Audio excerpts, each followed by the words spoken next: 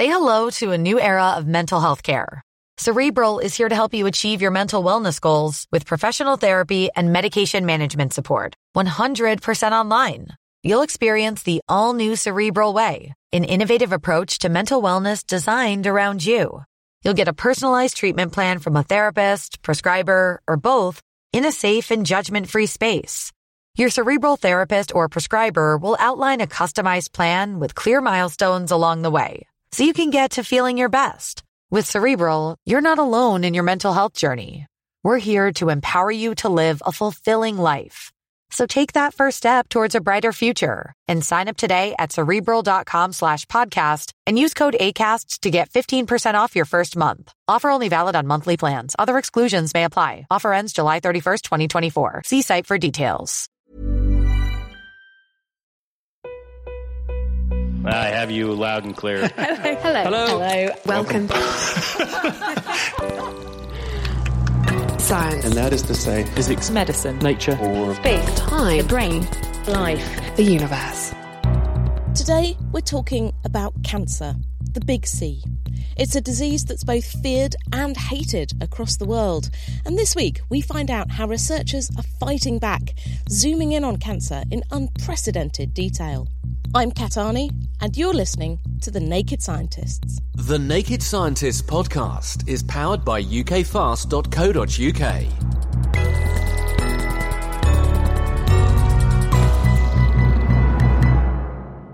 Around the world, more than 14 million people are diagnosed with cancer every year, and that figure is expected to rise to more than 21 million by the year 2030, so it's a growing global problem.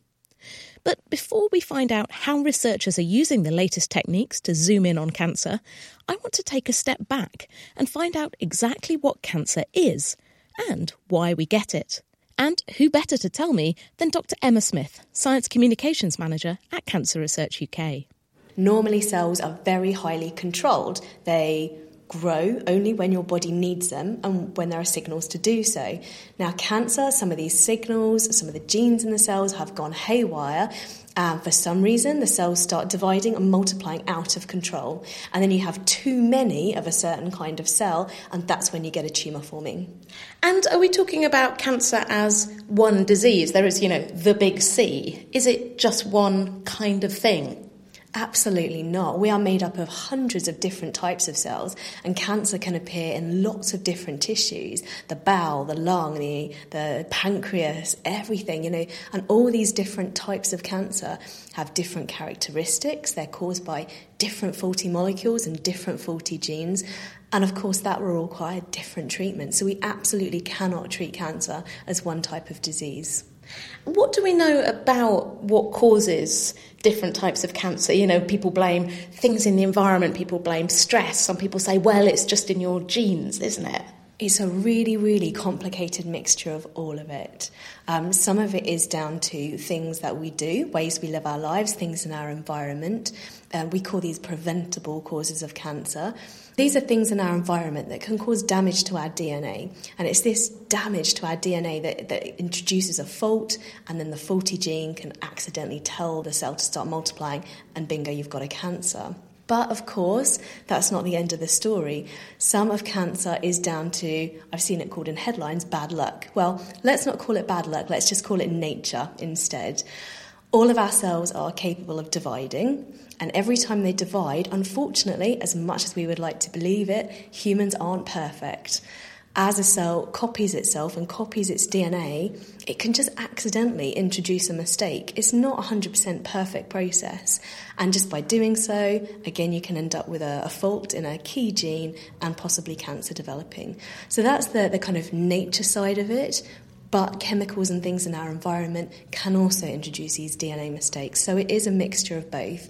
Around about 4 in 10 cancers are, let's call them preventable. So there are lots and lots of things that people can do if they want to reduce their cancer risk. You've mentioned that faulty genes and molecules can drive cancer. So how much of cancer is actually in the genes? Can it be inherited? What's the story there? It can be inherited. There are certain examples where people inherit a fault from either of their parents, And this particular gene is really important, and it therefore increases the risk of cancer. But this is actually really a minority of cancers.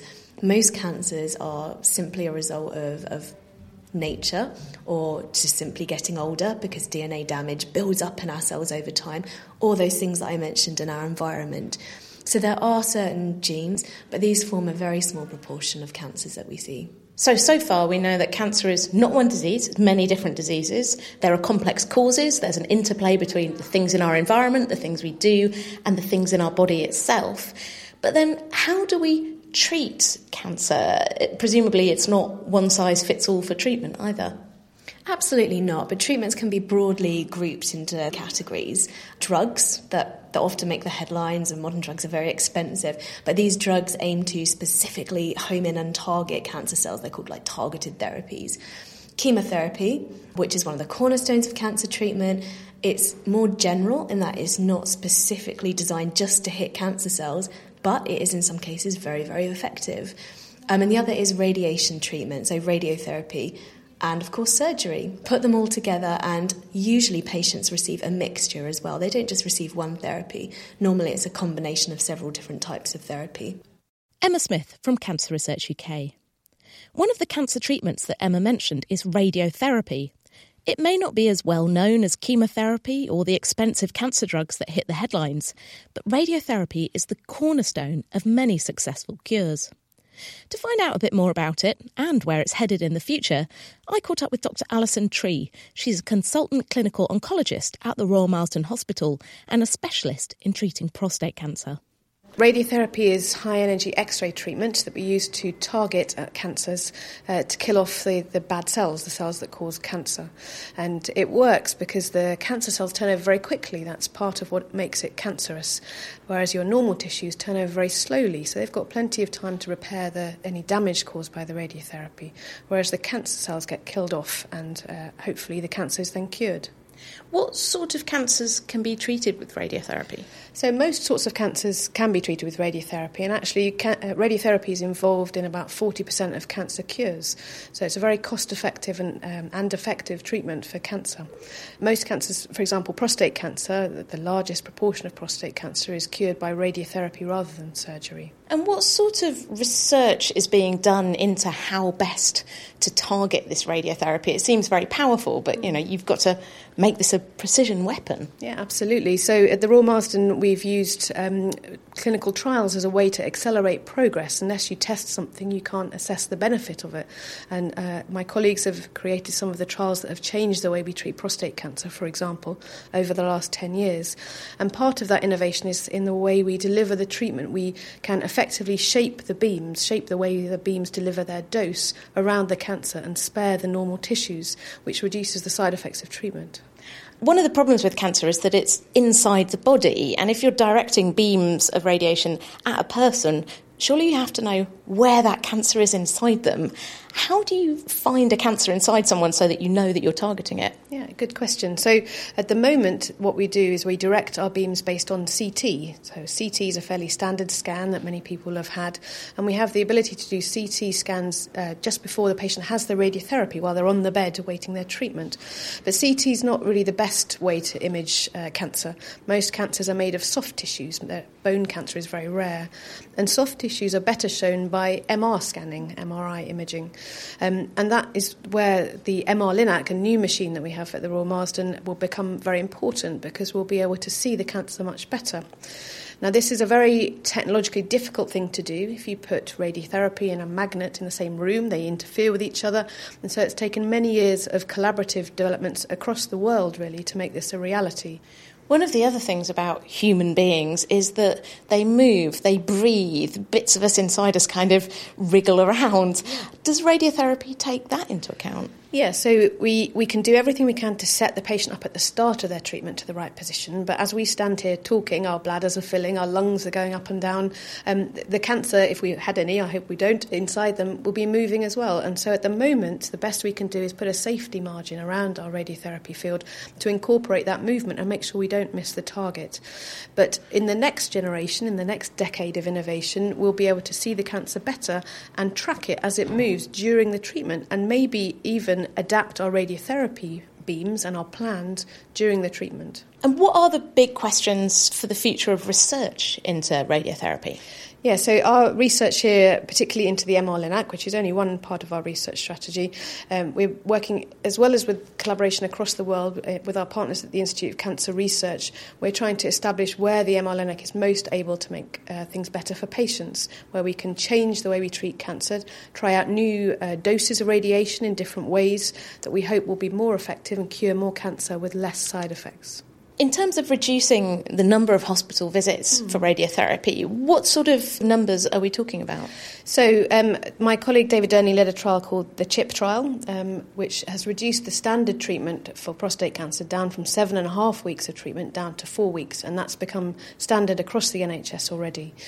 We are now conducting the next trial, which is called the PACE trial, led by Nick Van Ass, which is comparing the now standard 20 treatments, so 4 weeks of treatment, versus just 5 daily treatments of radiotherapy for prostate cancer.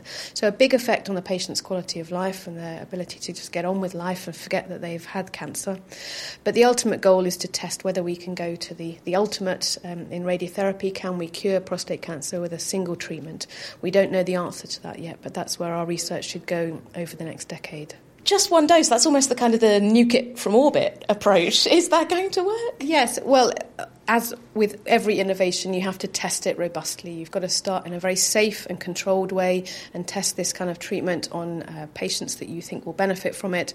And then if the initial data is promising, then expand it to a bigger number of patients. But this is very much the future vision, the blue sky vision, and we don't yet know if this will turn out to be the right thing, but there are theoretical reasons why it should. Prostate cancer is very sensitive to bigger amounts of radiation in a single dose, and so there's a theoretical reason why giving just one treatment might work in prostate cancer. Alison Tree from the Royal Marsden Hospital. As Alison just explained, one of the newest developments in radiotherapy is the ability to combine imaging, being able to look at tumours inside the body, with delivering the radiotherapy. At the Royal Marsden Hospital, together with the Institute of Cancer Research, they've just unveiled something known as an MR-Linac, a brand new state-of-the-art device that marries a magnetic resonance imaging, or MRI scanner, with a Linac. That's the machine that produces the radiotherapy beams. Funded by the UK Medical Research Council, it's one of only 2 in the country, with the other still under construction up at the Christie Hospital in Manchester. Professor Uwe Elfke, leader of the Radiotherapy Physics Modelling Group, introduced me to his new piece of kit, which sounds a bit more like a steam train than a medical device. This is the MR-Linac facility at the Royal Marsden Hospital in Sutton, and we are standing between the operating room, operating this new machine, and the facilities for handling the patients. So what are the benefits then of being able to see exactly where you're treating someone, where you're delivering this dose of cancer-killing radiotherapy? The advantages are twofold. First, if you concentrate the radiation just within the tumor, this enhances the probability that the tumor is controlled. And secondly, of course, every exposure of healthy tissues induces to some level toxicities, and these toxicities are also reduced. So you're going to reduce side effects and then hopefully enhance the treatment? Yes, we can use this. It's called the therapeutic window between tumor control and normal tissue complications. And we can either use the same dose for the tumor and reduce toxicity, or we can use the reduced toxicity to enhance the dose within the tumor, to dose escalate the tumor, such that the tumor control will go up while the toxicity still stays in tolerable limits. How will this new treatment be used? Well, this new treatment will be first used to really dynamically adapt the radiation fields to the anatomy we are treating. So this is still purely anatomically based. But the next step with this kind of machine, you can also take other images, not just anatomical images, but functional images, which basically inform you about how much oxygen is available in a tumor. And these kinds of functional images then could guide further how we dose a tumor. For instance, it is well known where tumors are lacking oxygen that you need more radiation dose. And these kind of effects, in the moment, we cannot really take into account, or it's very difficult. But with this machine, we could, the first step is purely anatomical guidance, and the next step would be biological guidance. We're currently in the facility and it's completely quiet. There's hardly anyone here. Mm-hmm. So obviously it's not treating patients right now.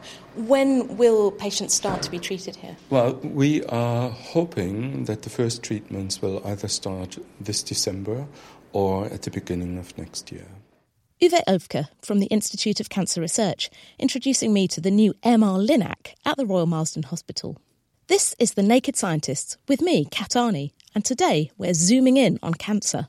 Although cancer may start from our own cells growing out of control and forming a tumour, that tumour isn't solely made up of cancer cells. There's all sorts of other stuff in there too, as I found out when I went to visit Fran Balkwill, Professor of Cancer Biology at Barts Cancer Institute, Queen Mary University of London. She's working on ovarian cancer, which spreads inside the body, particularly into the peritoneum, that's the lining inside the abdomen, and the omentum, that's the scientific word for tummy fat. My interest is the entire cancer. A lot of people think that cancer is a ball of malignant cells that have gone out of control, and this is true, but that's only half the story. When we think of really probably all cancers, then they are actually a mix of the malignant cells, the cancerous cells, but a whole host of other cells that the cancer has recruited and in some ways corrupted to help the cancer grow and spread. And 50% or more of any lump that is a cancer can be these normal cells that are promoting the cancer growth and spread. So what type of cancer are you looking at? We're looking at a type of ovarian cancer called high-grade serous ovarian cancer. And what you find when you look is that you'll find a mixture of fat cells, which are in parts of the peritoneum, and we think the cancer can use that fat to help them grow.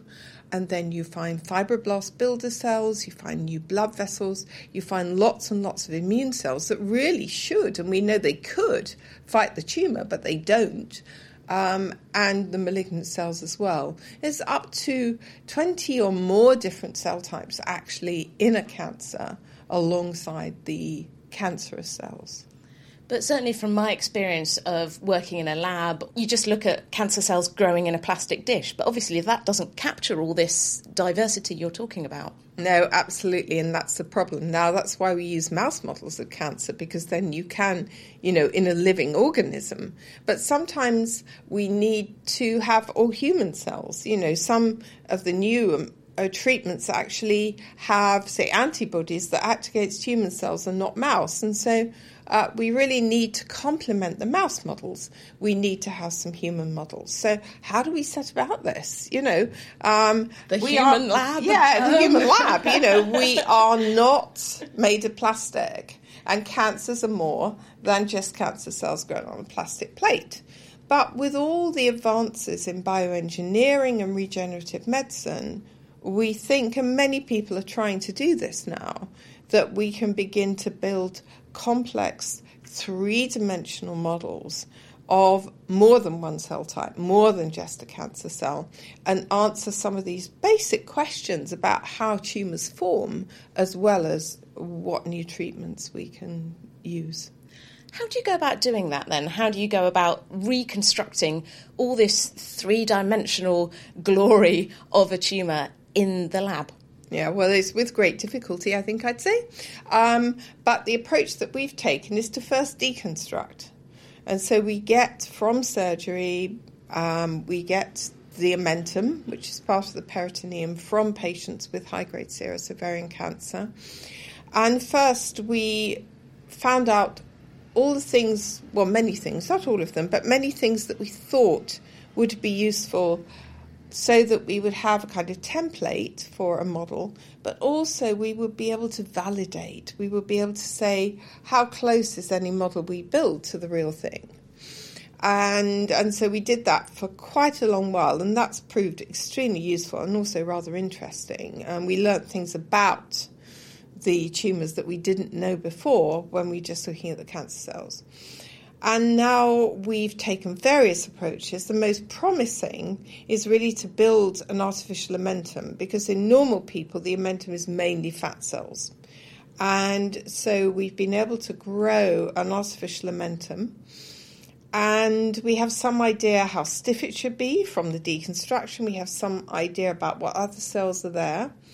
And then we are growing the tumour cells and the fibroblast builder cells, and also some other cells called mesothelial cells. And we're trying to recreate the way that a model where the tumour is first invading that omentum, and also another model where the tumour is already there in situ with all the cell types. Now, we haven't got all the cell types yet. The next challenge is the immune cells.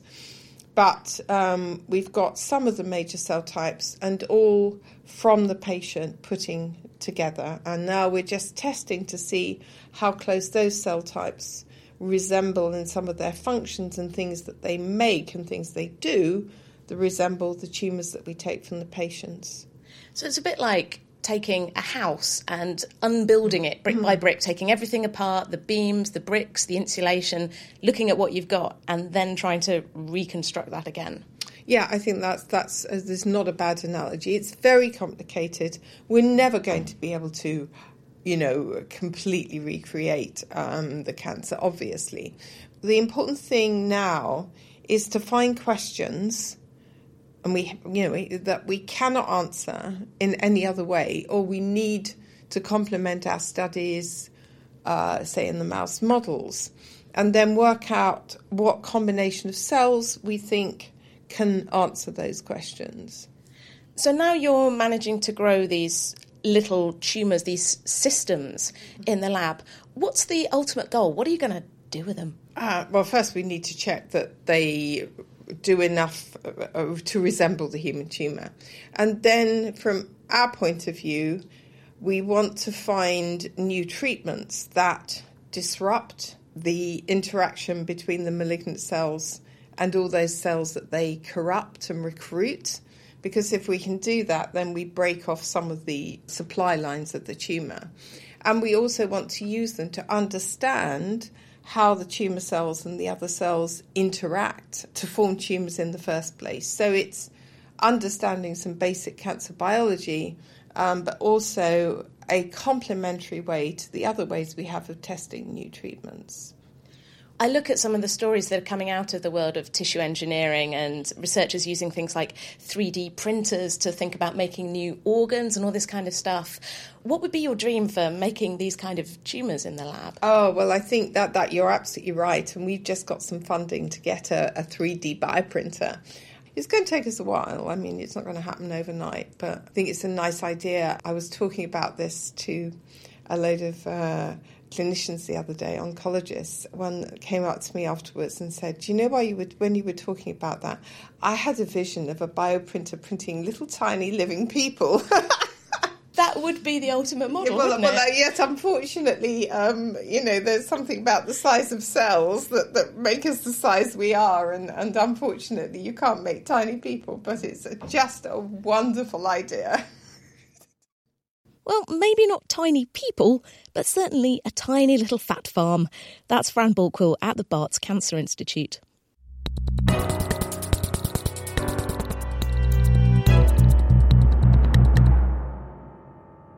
You're listening to The Naked Scientists with me, Kat Arney. Today, we're finding out how scientists are using the latest techniques to zoom in on cancer. Over a century ago, the German biologist Theodor Boveri put forward the idea that something inside cells was responsible for causing cancer. Today, we know the disease is fundamentally driven by faults in the genes that normally act to keep our cells healthy, only dividing when they should and dying if they're damaged. While I was at the Institute of Cancer Research in Surrey, I met some of the UK's leading experts on cancer genetics to find out where we've come from in terms of understanding the faulty genes that drive the disease, whether inherited or picked up during our lifetime, and how this might shape treatment in the future. First, I spoke with cancer genetics expert Professor Nazneen Rahman to find out how studying genetics is useful in cancer. There are different ways in which we use genetics in cancer. The first fundamental difference is whether we're actually testing the cancer itself or whether we're testing the whole person. If you test the cancer itself, there are all sorts of genetic changes that have made that cell turn into a cancer cell. And by doing that kind of genetic testing, we can work out what type of cancer it is and what kind of treatment it might have. So that's one side in which genetics is incredibly useful.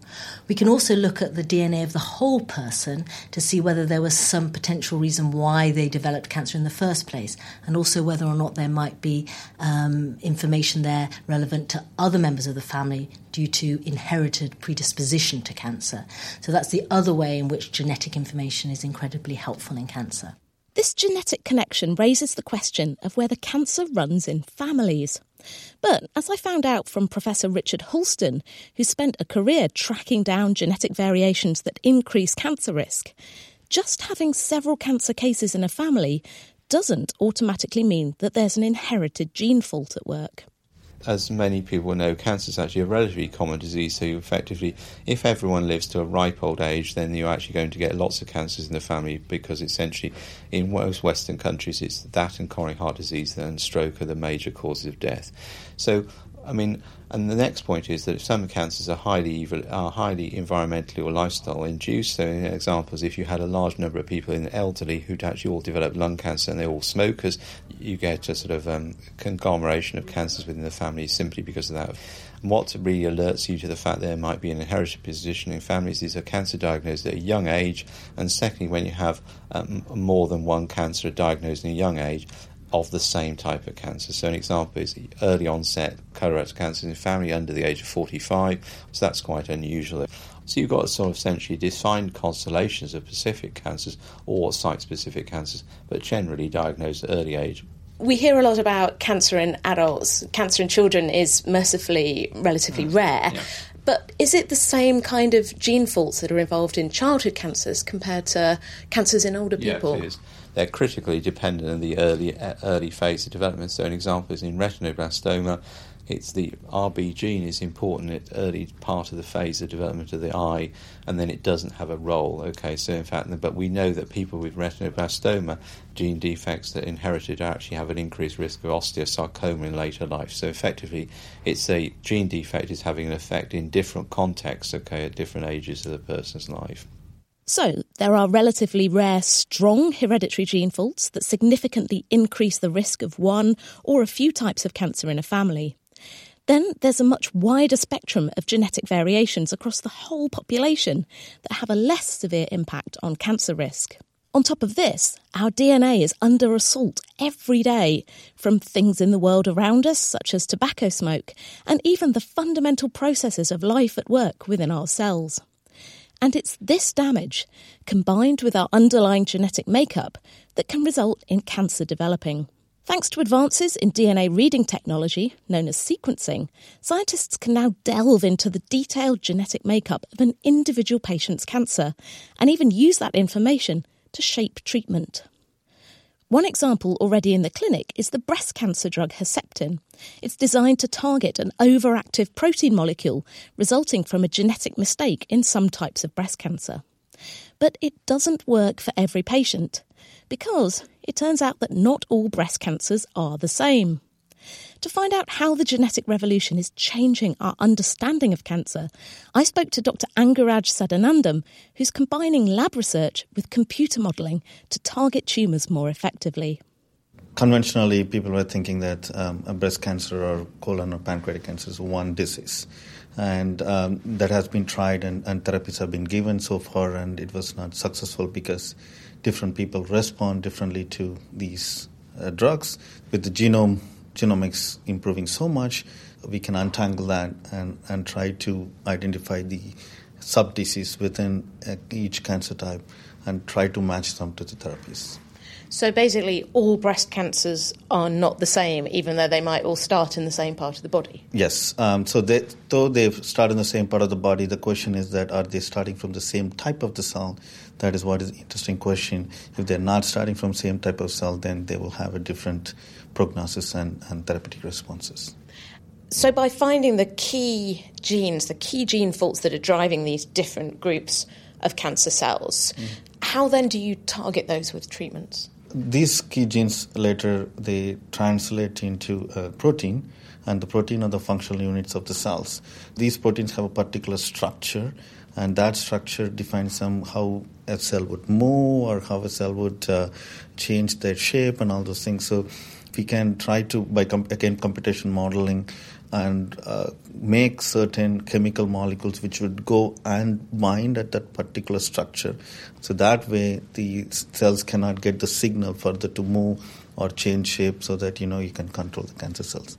So these are very, very targeted therapies, targeting the faulty product of these genes in the cancer cells, wipe them out. Yes, yeah. So that's the basic idea, so that these cells don't behave that way. What do you see as the really big questions that still need to be answered when it comes to using genetics to understand tumours and how to treat them? What are still the big mysteries? So one other major complication, now we are thinking that these patients, one patient's tumor differs from another patient, but the much more complex thing is within a patient there are a lot of subtypes and subgroups existing, because as I mentioned, if they are starting from the stem cell within the tumor, they can become into multiple groups. And if you take one patient's tumor and cut them into, let's say, 20 or 30 pieces, there are possibilities that if they are not going to behave 20 different ways, but at least 4 ways or 5 ways or 10 ways, that is a more complicated things. And still we are in a really early stage to understand how these changes are happening. So if we go and start treating them thinking it's a one tumor, it's not going to work. I guess it's like looking at large families and saying, well, you've all got a lot of things in common, but when we really drill down to it, each member of that family is unique and individual. Yeah. So between two individuals within a family, there may be a significant change to make them behave differently and also do things differently. Similarly, the cancer cells can have a very tiny changes, but those tiny changes can make them interact differently. At the same time, there are not only cancer cells within a tumor, but there are also other cells, immune cells, all those interact and make them even much more complicated, and they behave differently. That's a major challenge to untangle right now. What do you want to find out next? What are you looking at now? So the major challenge right now is to define the key set of genes which we call biomarkers, because these biomarkers would define these subgroups. That's my first challenge, and we think in bowel cancer, for example, we have defined those genes. And second thing is which type of technology that would take that to the clinic. The question of how to handle a lot of data given a patient coming to the clinic in a single day or two is very, very challenging. So new methods and technologies are coming which don't have to deal with thousands and thousands of genes, rather tens and hundreds of genes, so that we can give the answer to the patient within a day or two. Advances in gene sequencing have the potential to target cancer in a more precise and personalised way than ever before. But this new wealth of data brings its own problems, as Nazneen Rahman explains. So we're at an extremely exciting time in genetics at the moment.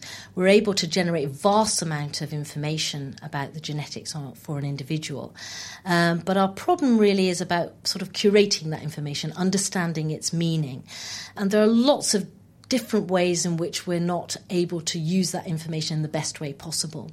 And so one of the things that we're currently doing together with a lot of different people across the UK and indeed the world is an initiative called the Transforming Genetic Medicine Initiative, the TGMI.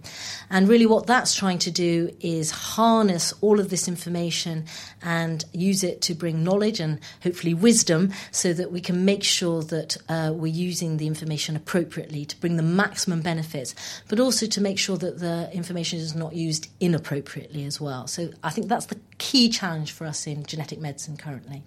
And how do you go about doing that? How are you bringing all this information together? At many levels, it's really quite prosaic, and a lot of it is sort of logistically trying to pull together lots of different information and then sort of curating it. So there are 20,000 genes.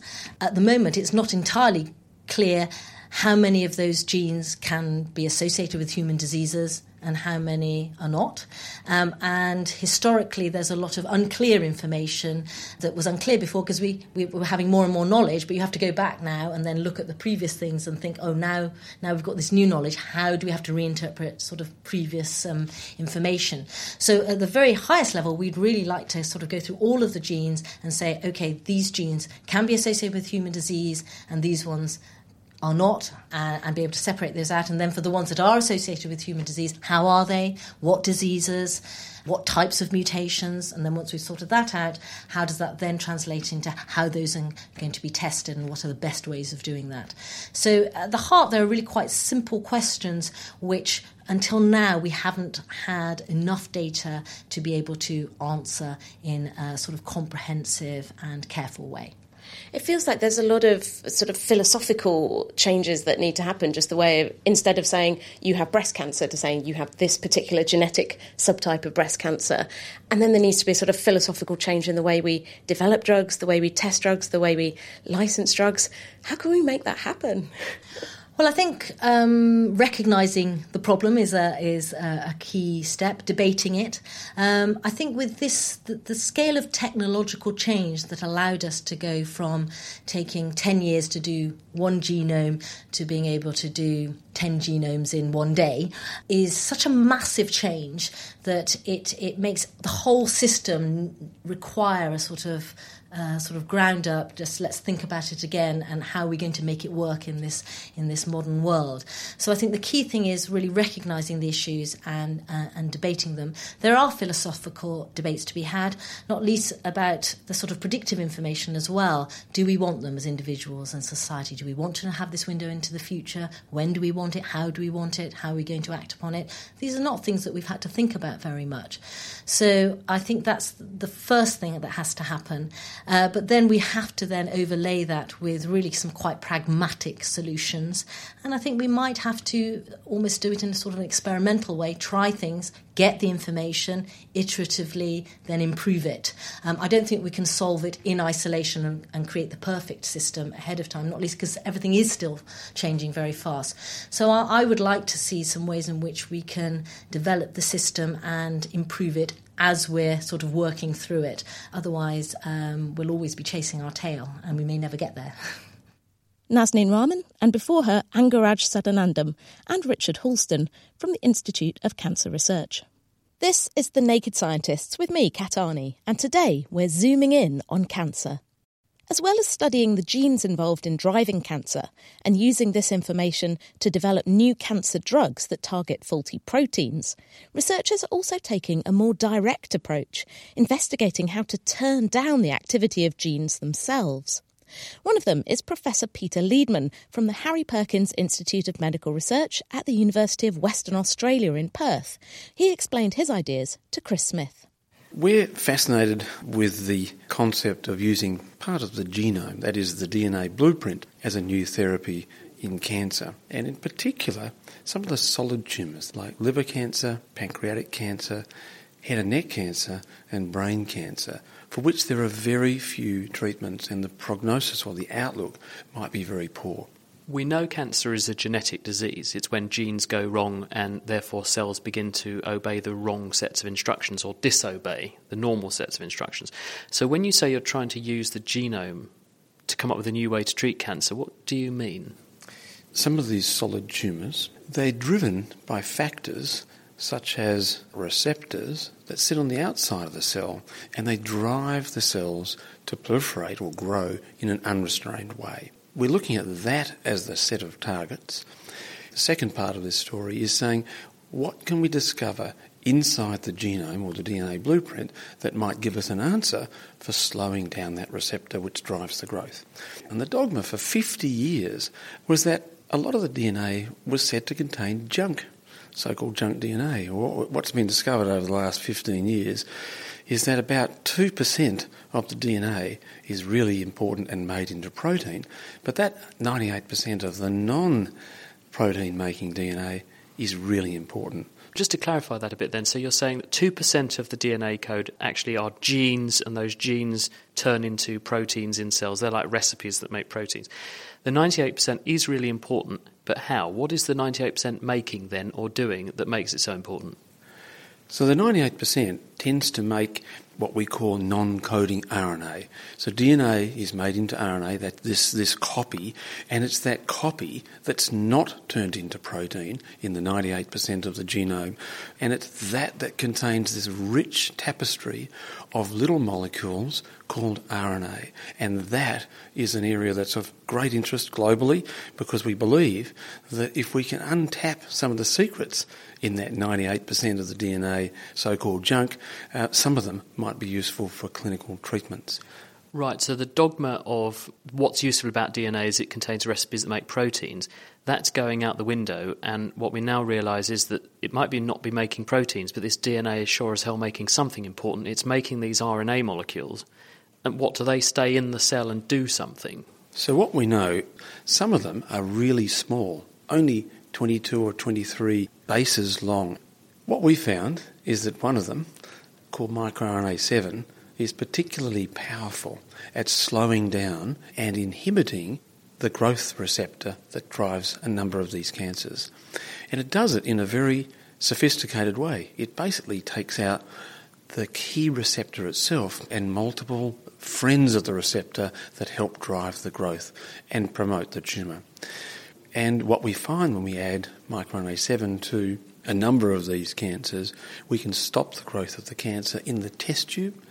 We can also stop it in mice, and that's particularly exciting. What do they do physically inside the cell to achieve that effect? Do we understand chemically what they are doing? So what we know is that the microRNAs work inside the cell and they target the message and basically blow it apart.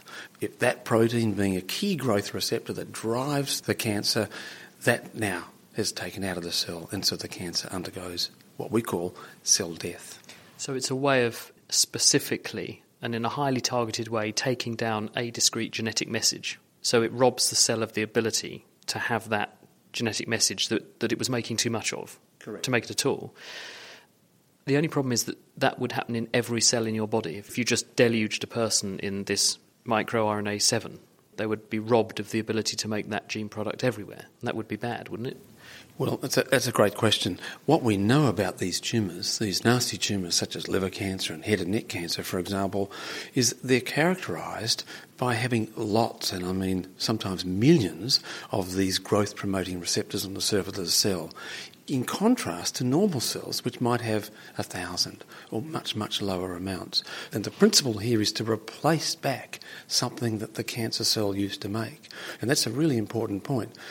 Cancer cells we're looking at used to make microRNA-7 and they've lost it. And it provides this incredible brake on growth promotion. And when you lose it, you provide the opportunity for the cell to grow in an unrestrained way. Now, if we add back microRNA-7, it targets the growth receptor promoting pathway and all its friends in that, but it typically will target those cells in the body that have lots and lots of the receptor, much, much more than the normal cells. And so we believe that's why it'll be better tolerated and, of course, fight the cancer very effectively. And you can get this message into the cells efficiently, can you? We can. There is, when we give the microRNA intravenously in model systems, it's very well taken up into the cancer. So we believe that this will be a wonderful way of treating human cancer. Now, one of the things that cancer is notorious for is its genetic diversity, and one of the reasons why cancers respond poorly in the end to chemotherapy is because eventually you get cancer cells that have evolved and been selected out, and they have an ability to rid the cell of whatever the agent is you're putting into it to try and kill it. So is there a possibility that all you're doing is kicking the can down the road and we're going to select, using your agent, cancer cells that can just make even more of the gene for the receptor, and you'll be back where you started? Great question. One of the key things in cancers is they often develop resistance to the first therapy or therapies that they might be given. One of the things that we've found with microRNA-7 is that when we give it to cells that have become resistant to a chemotherapy agent, such as cisplatin, which is often used for head and neck cancer, we find that we can resensitise the cells to the chemotherapy agent by giving microRNA-7. That's really exciting because that suggests that we can rescue patients from the terrible traumas of resistance. And in real terms, when cancer kills people, it kills people because it comes back. And it comes back in dreadful areas and spreads all over the body. You don't die from the first time you get a cancer. You'd actually die from the complications of the cancer occurring, so-called metastasis or metastatic disease. And we're very excited about this molecule, microRNA-7, because of its ability to work with other agents and make the tumours resensitised to those agents and therefore hopefully improve the outcome. Peter Leedman from the University of Western Australia, speaking there with Chris Smith. The charity Cancer Research UK recently announced the winners of 4 of its new Grand Challenge Awards, multi-million-pound grants aimed at tackling some of the biggest questions in cancer today. One of the lucky recipients is Dr. Josephine Bunch from the National Physical Laboratory in London. She's leading an international consortium aiming to create a kind of Google Earth for cancer, mapping the multitude of molecules that make up a tumour and eventually enabling researchers to literally zoom right in to the heart of a cancer. So the analogy of a Google Earth view of cancer actually came originally from Cancer Research UK and one of their early blogs describing the problem. And so we've followed this through, really, and it works very well as a description of how you might overlay information. And so if we liken this to the true Google Earth satellite imaging, this is a series of photographs taken at a range of magnifications that allow us, in the end, to zoom down into a particular location. And we're going to do exactly the same thing using our mass spectrometry imaging data. And we also hope to go as far as being able to annotate these maps and make that information available for other people. So people could effectively browse and sort of go, ooh, I wonder what's in here, and dig around in the same way you can on Google Earth. Yeah, that's exactly right. So at this stage, it's a little bit too early for us to know how much of that information will actually make browsable in that way. We don't necessarily want to flood a database with lots of things which may not be useful, but also we don't want to decide at this stage what could be useful. So one of the challenges for this is how do we store and make useful that kind of volume of data? And it's not an easy problem. Let's zoom in a little bit into the kind of techniques that you're using. How does this actually work? So all of our imaging techniques are based on mass spectrometry. Mass spectrometers measure the molecular weight of something. So really, this is just a way of identifying the molecules in a sample. So we move to a piece of tissue and we entice as many molecules out of that location as tissue as we can into our mass spectrometer where we're able to identify them. And we then move to the next location on tissue and do it again. So what we're doing is building up an image piece by piece of as many molecules as we can extract from tissue at every location. And how do you weigh a molecule? We weigh a molecule by creating an ion. So we start off with an uncharged molecule and we place upon it a charge. And we do this by either giving it a proton usually or maybe by losing an electron. Once it's charged, we can then manipulate it and sort it according to its mass using a whole variety of different methods. This enables us to build up an understanding of which molecules were present at a different location. And if you imagine this is a little bit like when you go to the supermarket with an enormous amount of mixed change in your pockets and you throw it into a machine that helps sort it into its individual coins, the different types that you have. And we're really doing that in our mass analyzers. We're creating charged ions of all the molecules that were present and then we're sorting them very fast according to their mass to charge ratio to produce a mass spectrum, which is a kind of graph that gives us information about the relative amounts of different ions of different mass. So you're really mapping at very fine detail exactly where the molecules are in any sample of tissue, of cancer, of normal tissue? That's exactly right. And importantly, we're not deciding what we're looking for first. So the techniques that we're using, they may not currently compete with the kind of image information spatially that you can derive from more standard optical techniques. So basic microscopy is really good at giving us a really well-resolved image of the distribution of something. But it's typically allowing us to look down a microscope at a stained tissue. And that stain is showing us where particular molecules of interest are. But we have to have stained them. And so in our approach, we don't know what we're looking for. That's the whole point. If we knew what we're looking for, we'd probably already know an awful lot more about tumours and tumour biology. So we're taking a different approach, a much more unbiased or unsupervised approach, which is we don't know which molecules we want to look for. So we're going to use a variety of different mass spectrometers, useful for measuring all different kinds of molecules, many at once. And that will help us to then produce images of more things than we would be able to using a microscope. So I guess it's moving from saying, here's a town, show me where the pubs and the bookshops are, to here's a town, what kind of establishments are here? Yeah, that's exactly right. And then afterwards, when we have that information, we can put back together a map that shows just where the pubs are, or a map that shows where the pubs are and the car parks are, or a map that just shows all of the buildings, and we can start to try and work out patterns amongst them. And ultimately, once you've built this map and people can zoom in, you can see all the different molecules at all these different levels, what then do you do with that information? How is this going to help us beat cancer?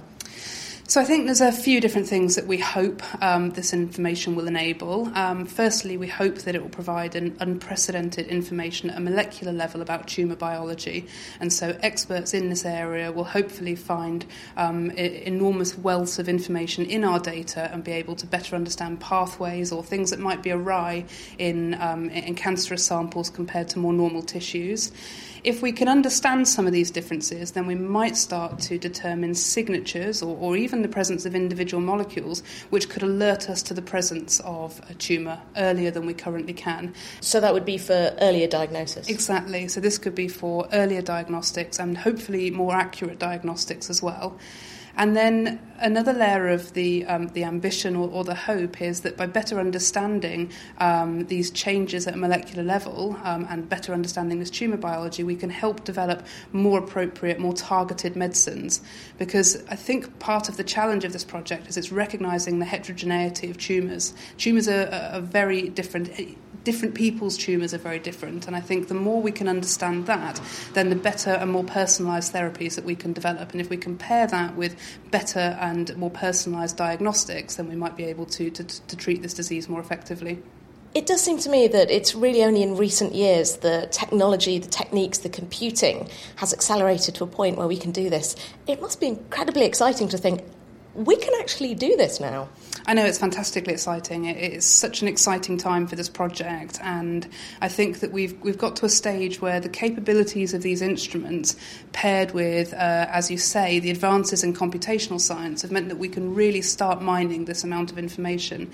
I think that's not to say that there aren't challenges. We still want to produce even more detailed images, and we still wish we had better sensitivity and could measure even fewer molecules in a sample, and we're still going to come up with real challenges as we try and mine this enormous amount of data. I mean, to put it in perspective, one of our images might be 100 gigabytes, and wow. We're going to collect several of those a day across several sites for 5 years. So we're talking about an enormous amount of new information.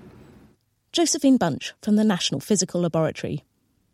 After our whistle-stop tour, zooming in on some of the most exciting technologies in cancer research and treatment, let's zoom back out and hear again from Emma Smith from Cancer Research UK about what the future of cancer and cancer diagnosis might look like. Imagine a kind of scenario where people were alerted to having cancer without even noticing any symptoms. Maybe they wear some kind of monitoring device, like one of the watches that track various elements of your blood or your sleep patterns. Or what if there was some way that people could be alerted to a potential warning sign of cancer at a really, really early stage? Then going to the doctor, The doctor could maybe do a blood test, find out if it is cancer, and more importantly, if it is it necessary to treat it? We automatically think cancer's a terrible thing and, we should throw everything at it. But there are a lot of situations now, I'm thinking, where actually those cancers are never going to cause any harm. So we shouldn't be treating people. It's a very complex area, but understanding those actual cases where we don't need to treat is going to be really important as well. Then once we've got a diagnosis, the doctor might be able to prescribe a really targeted treatment that doesn't have many side effects, effectively wipes the cancer out, maybe some immunotherapy using the body's own immune system to go and find and attack cancer cells. And then we have patients surviving for many, many happy years. It all seems pretty exciting, but as Emma told me, there are still some big challenges ahead. So I think it's fully understanding the causes of cancer. We still don't have all the pieces of the puzzle. It's finding ways to diagnose the cancers earlier. We know that if cancer's diagnosed at an early stage, patients are much, much more likely to survive. We could save thousands of lives just by diagnosing the disease where it's more treatable. We need more effective treatments. We also need to learn how to use the treatments that we've got better, smarter. There are lots of potential combinations of treatments out there that simply haven't been explored. Often these are cheap drugs that are already in use. We know that they're safe, they're easily available. How do we combine those with other modes of therapy, like radiotherapy, to make a massive difference? And finally, of course, with so many people now surviving cancer, we need to not only be thinking about how effective a treatment is, but also potential long-term side effects. We've got now people surviving 10, 20 years post-diagnosis, even their whole life, if it's with children's cancers. So what do we do to make sure that patients suffer the fewest side effects and have the best quality of life, not only during their treatment, but in the many years that they hopefully have afterwards? Emma Smith from Cancer Research UK. And thanks to all my other guests, Alison Tree, Uwe Elfke, Fran Borkwill, Richard Halston, Angaraj Sadanandam, Nazneen Rahman and Josephine Bunch. Also thanks to Ben Kolb at the Institute of Cancer Research. Next week, the Naked Scientists will be talking the talk as they inspect the science and psychology of language. And if you've enjoyed this show, please do check out my monthly Naked Genetics podcast for more in-depth investigations into the latest advances in genes, cells and all that stuff. Listen and download now at nakedscientist.com/genetics. The Naked Scientist comes to you from Cambridge University. It's supported by the STFC, the EPSRC and Rolls-Royce. I'm Kat Arney. Thank you for listening and goodbye.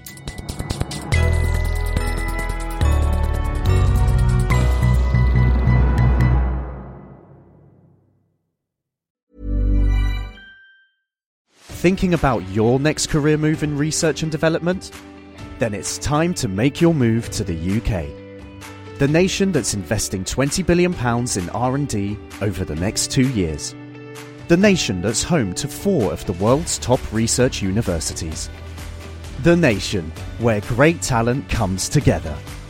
Visit gov.uk/great talent to see how you can work, live and move to the UK.